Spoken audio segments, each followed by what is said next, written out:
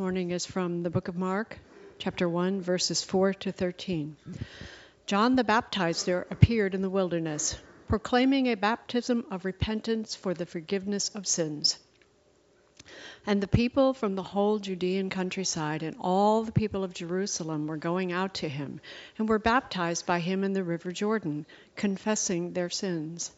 Now John was clothed with camel's hair, with a leather belt around his waist, and he ate locusts and wild honey.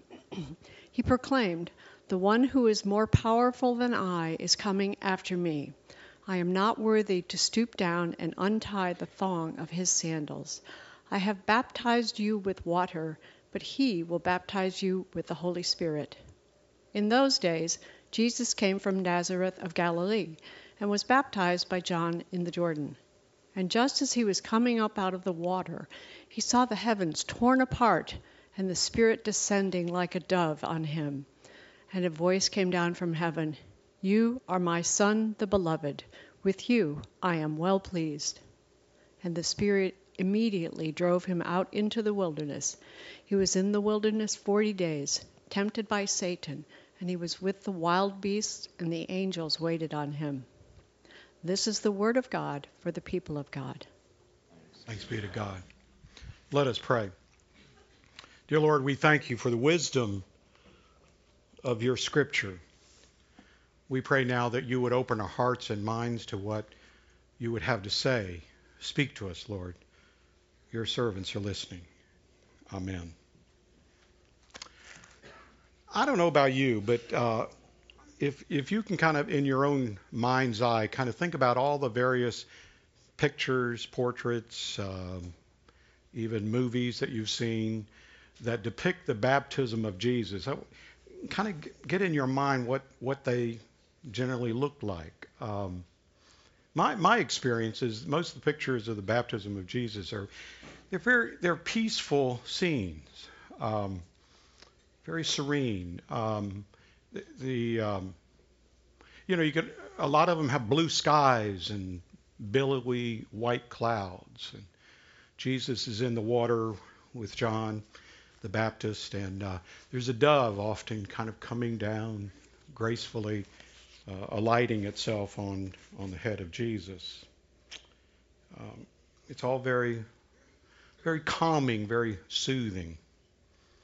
Now I want you to think for a few moments about your own baptism, if you were baptized when you were old enough that you can remember, or if not, if you were baptized as a child, or if you weren't baptized. I want you to think about those times that you experienced a baptism with someone else. And I want you to kind of, just in your mind's eye, get a picture of what was that like. Was it contentious, or was it calming, peaceful? Maybe a little sprinkle of water here, a little dunking under the water over there. I mean, there are different kinds of ways that we baptize. After the service, maybe there was a luncheon that you went to, or maybe you had a family gathering, like a reception, everyone kind of speaking niceties to each other. We hear the words about sins being washed away, but we kind of, right after the baptism, we kind of get on with our lives, kind of move on with the way our lives were pretty much before the baptism. All pretty painless, no harm done. Now my question to you is, and obviously I have an opinion about this, do you think is this what baptism was meant to be? Do you think that's what is kind of depicted in the Bible, especially when we think about Jesus' baptism? I'd like to suggest that maybe, just maybe, the baptism of Jesus tells us something really important about the meaning of baptism and really what its significance is and how it ought to affect our lives. Now Mark, the Gospel of Mark, paints a very different picture of the baptism of Jesus than what I just described. When Jesus goes to John to be baptized, Jesus is submitting to John's baptism, and John's baptism is a baptism of repentance. It's turning around. Remember, as I told the children, the word repent means literally turn around. And so when John is preaching this baptism of repentance for the forgiveness of sins, what he's trying to say to the people is, you come on down into this river, and I'm gonna put you under the water because I want to wash away those sins, and I want you to turn your life around. I want you to repent of all those sins that we're washing down the river. Okay.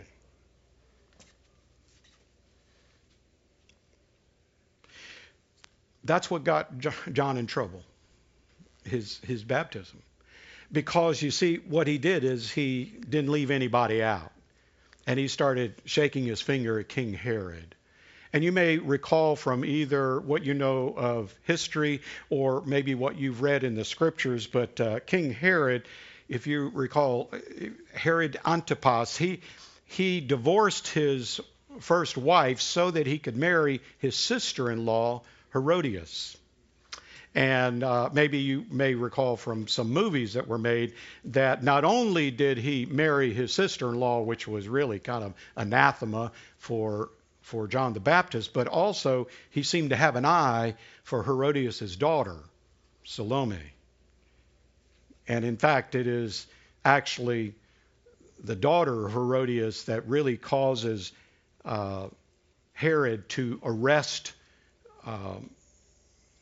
John and to behead him, because he makes a promise to Salome that whatever she wants he'll fulfill, and that's what she wanted. So they were kind of in cahoots around this. Okay. John was calling King Herod to repentance. He was calling the king to turn around, and Herod didn't like to hear that. He was none too pleased with these accusations of John. Now, John uses water. He didn't have to use water to call on people to turn around. He didn't have to put them under the water. He could have just said, he could have just been a prophet that went out in the streets and told everybody, they're going in the wrong direction and they need to go in the direction of God. He could have done that. But he used water because water was a symbol and is still a symbol of cleansing. And that's why the priests, before they would go into the temple in the time of Jesus and even before, they would purify themselves. They would cleanse themselves in water before they would go into the temple to lead in worship.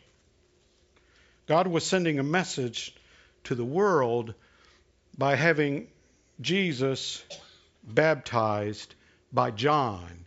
Because you see, Jesus had no sin. Why did he have to turn around? Why did he have to be forgiven of his sins?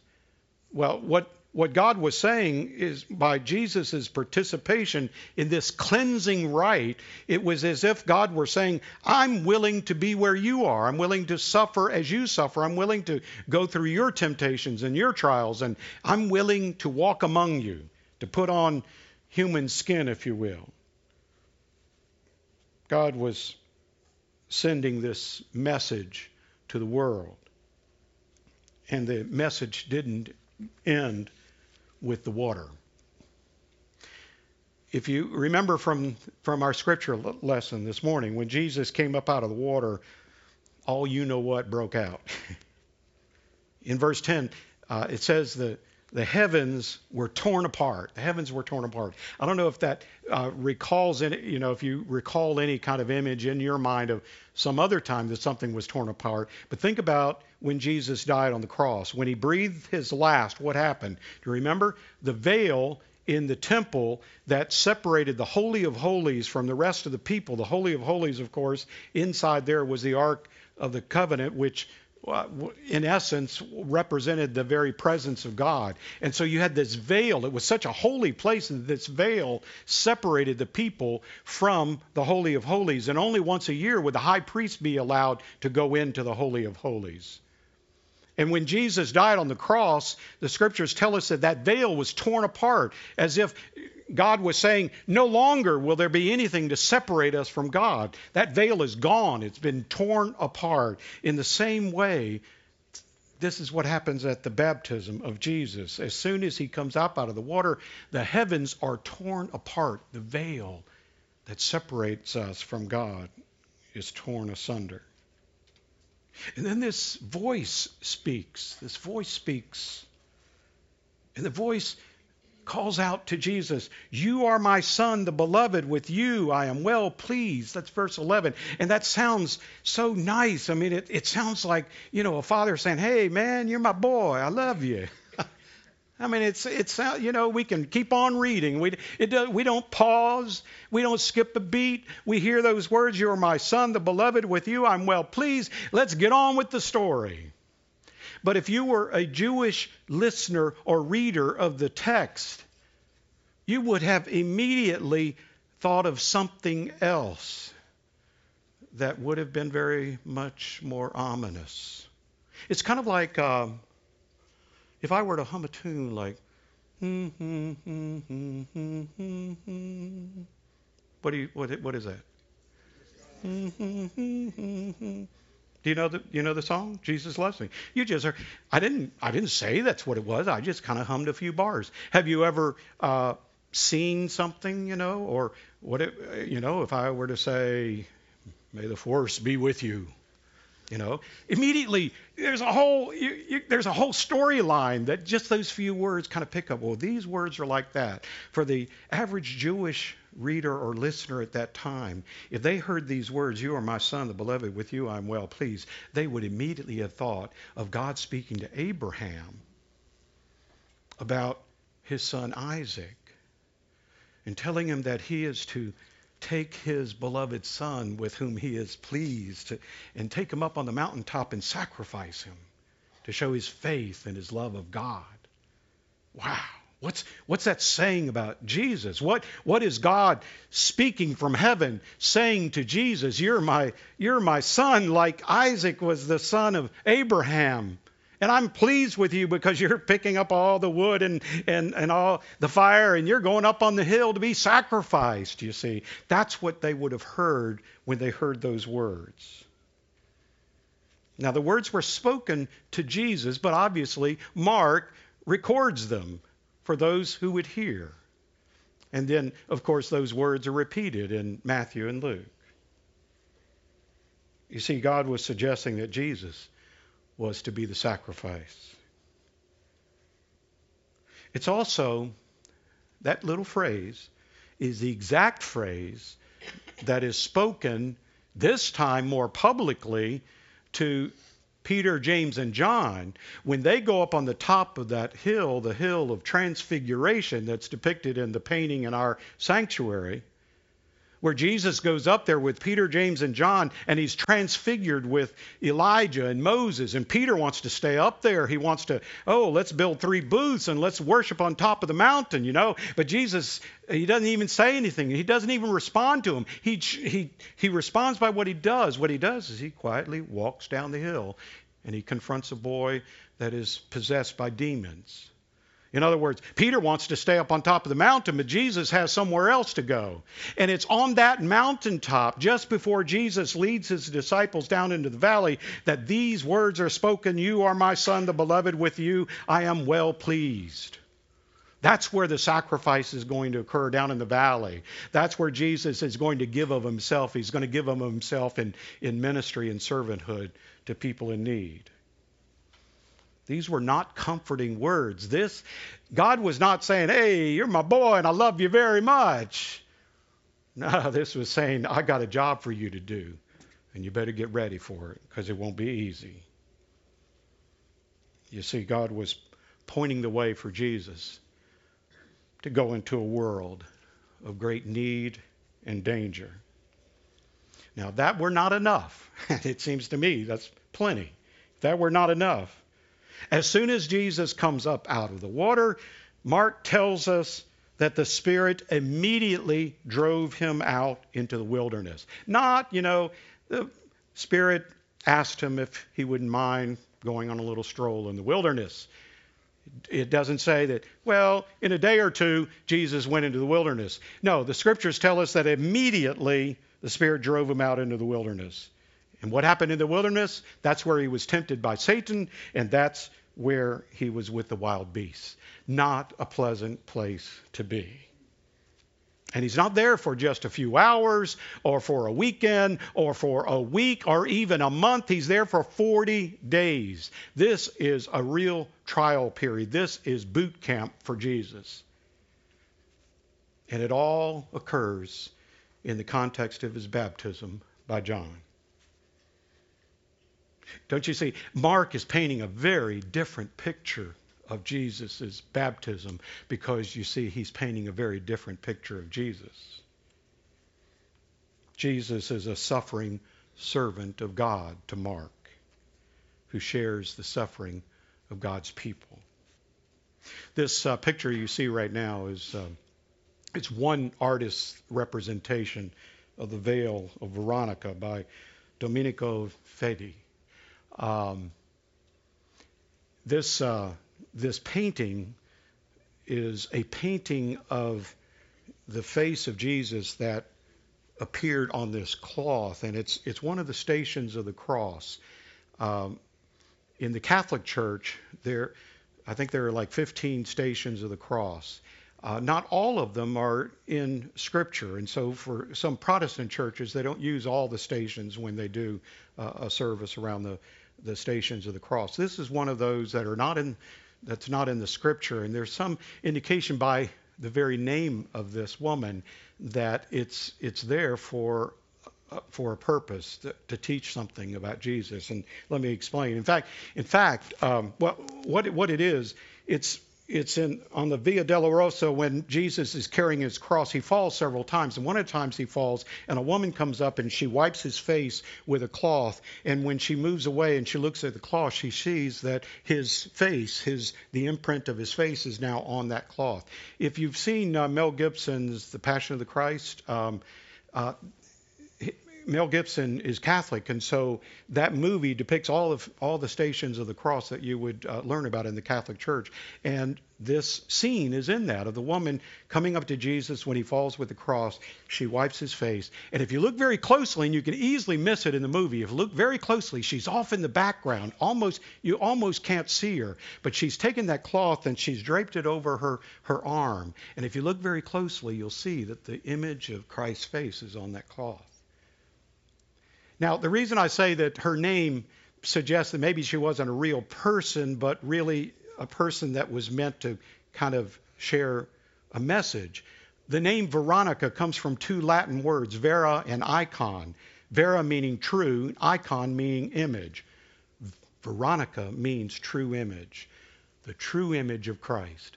Now, you could say that means that face that's on that cloth is, in fact, kind of like the Shroud of Turin, that is actually Jesus. Or it could also mean this is the true image of Christ, Christ who suffers, Christ who has a crown of thorns, Christ who has blood dripping down from his forehead. That is the picture that Mark paints of Jesus in his gospel. That's why in Mark's gospel, you don't read about the wise men bringing expensive gifts. You don't even read about the shepherds coming off of the field from their sheep and coming to worship Jesus who is laying in a manger. You don't even hear about a baby Jesus in the gospel of Mark, because Mark is writing to a persecuted church in Rome. This scripture that we've just read about his baptism, remember, that begins on the 4th verse of his gospel. Right in the very beginning of his gospel, he begins immediately telling you about the baptism of Jesus that shows that he's going to be driven out into the wilderness and he's going to be a sacrifice. He's writing to a church that they can't worship like we do. They have to hide away in the catacombs. And they know people that have been dragged to the Colosseum and have lost their lives there. That's the church that he's writing to. They could care less about a little baby Jesus and about wise men bringing expensive gifts. Forget it. What they want to hear is about a God who's willing to suffer with them, who's willing to be with them in the catacombs and in the darkness and in the fear and in the anxiety that comes by being a disciple of Christ in such a troubled time and place. This is the Christ who speaks to the people in Rome. And that's the Christ that Mark shares a picture of. Mark is giving us a message about our own baptism as well. Mark quotes John in saying I have baptized you with water, but he, meaning Jesus, he will baptize you with the Holy Spirit. Matthew actually adds a few more words and has John saying he will baptize you with the Holy Spirit and with fire. In other words, what the Gospels are saying, not only Mark, but what the Gospels are telling us is that John baptized and cleansed the body of those who would come forth to be baptized, but Jesus is cleansing the heart, the inside. And that might take fire to do it. It's changing us from inside out. God is putting a fire in our hearts. Now, when I was baptized at the age of 7, I grew up a Southern Baptist in Mobile, Alabama. And I was 7 years old when I was baptized. Now, I'm not very tall now. You can imagine what I was like when I was 7 years old. I had to stand on my tiptoes just to keep my nose above the water in the baptismal pool. I thought I was going to drown. To this day, I tell people I was drowned a Baptist. I was scared to death that I wasn't going to get out of that pool alive. Well, that's one way to baptize people. You can dunk them in a pool, or you can sprinkle them. You can pour water on them. Okay. In some denominations, people are actually held under the water. I mean, held under the water until they struggle.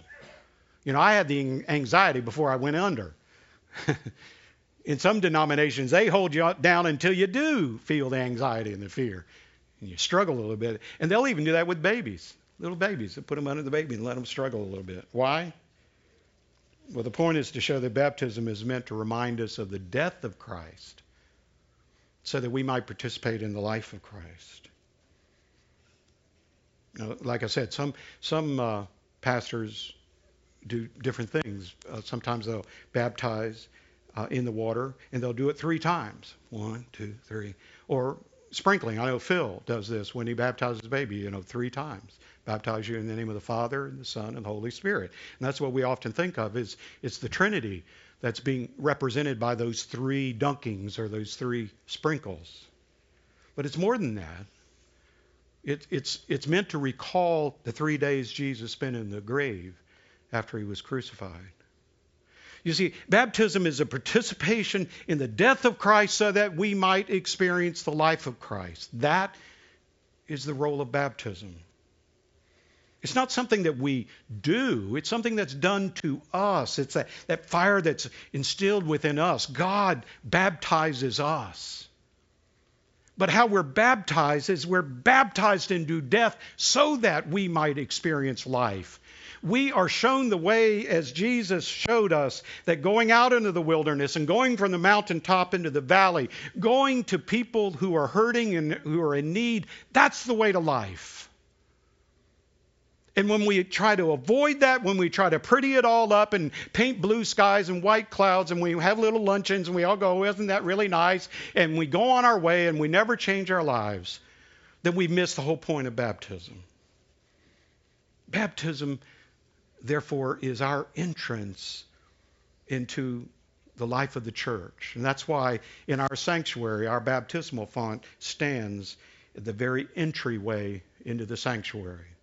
Because baptism is the entrance into church membership. I hate that word. If it were up to me, if I could change, I would ban the word member from the United Methodist Church, and for that matter, from any church. Because whenever I think of membership, I think of privilege. You become a member of Sam's Club or Costco and you get discounts. Well, you're allowed to even go in, that's a privilege, because you paid for the privilege, You join a club, a country club, and if you're a member, you get certain privileges. You can play golf on their golf course, or you can eat in their restaurants. It's a privilege to be a member. But that's not what membership in the church is all about. It's about responsibility. It's about where we're to go from here. That's why I do away with the word membership. I'd say, okay, you're baptized, now you're a disciple of Christ. Now you're a follower of Jesus. And so now you can follow him from the mountaintop into the valley. Now you can follow him into the wilderness. You can follow him where you might not want to go. That's what baptism is about. That's what discipleship is about. In fact, the early Christians, they weren't really called Christians. They were called followers of the way. Followers of the way. What was the way? I am the way, the truth, and the life. That's what Jesus said. In baptism, God puts a fire in our hearts, then sends us out in the world to be servants. That's our role as disciples. So you see, baptism doesn't make the road any easier. Sorry to tell you. Let us pray. Lord, forgive us for trying to remember our baptism by simply remembering the niceties of the water. Help us to remember that the best way to remember our baptism is to follow you into the world where people are hurting. Amen.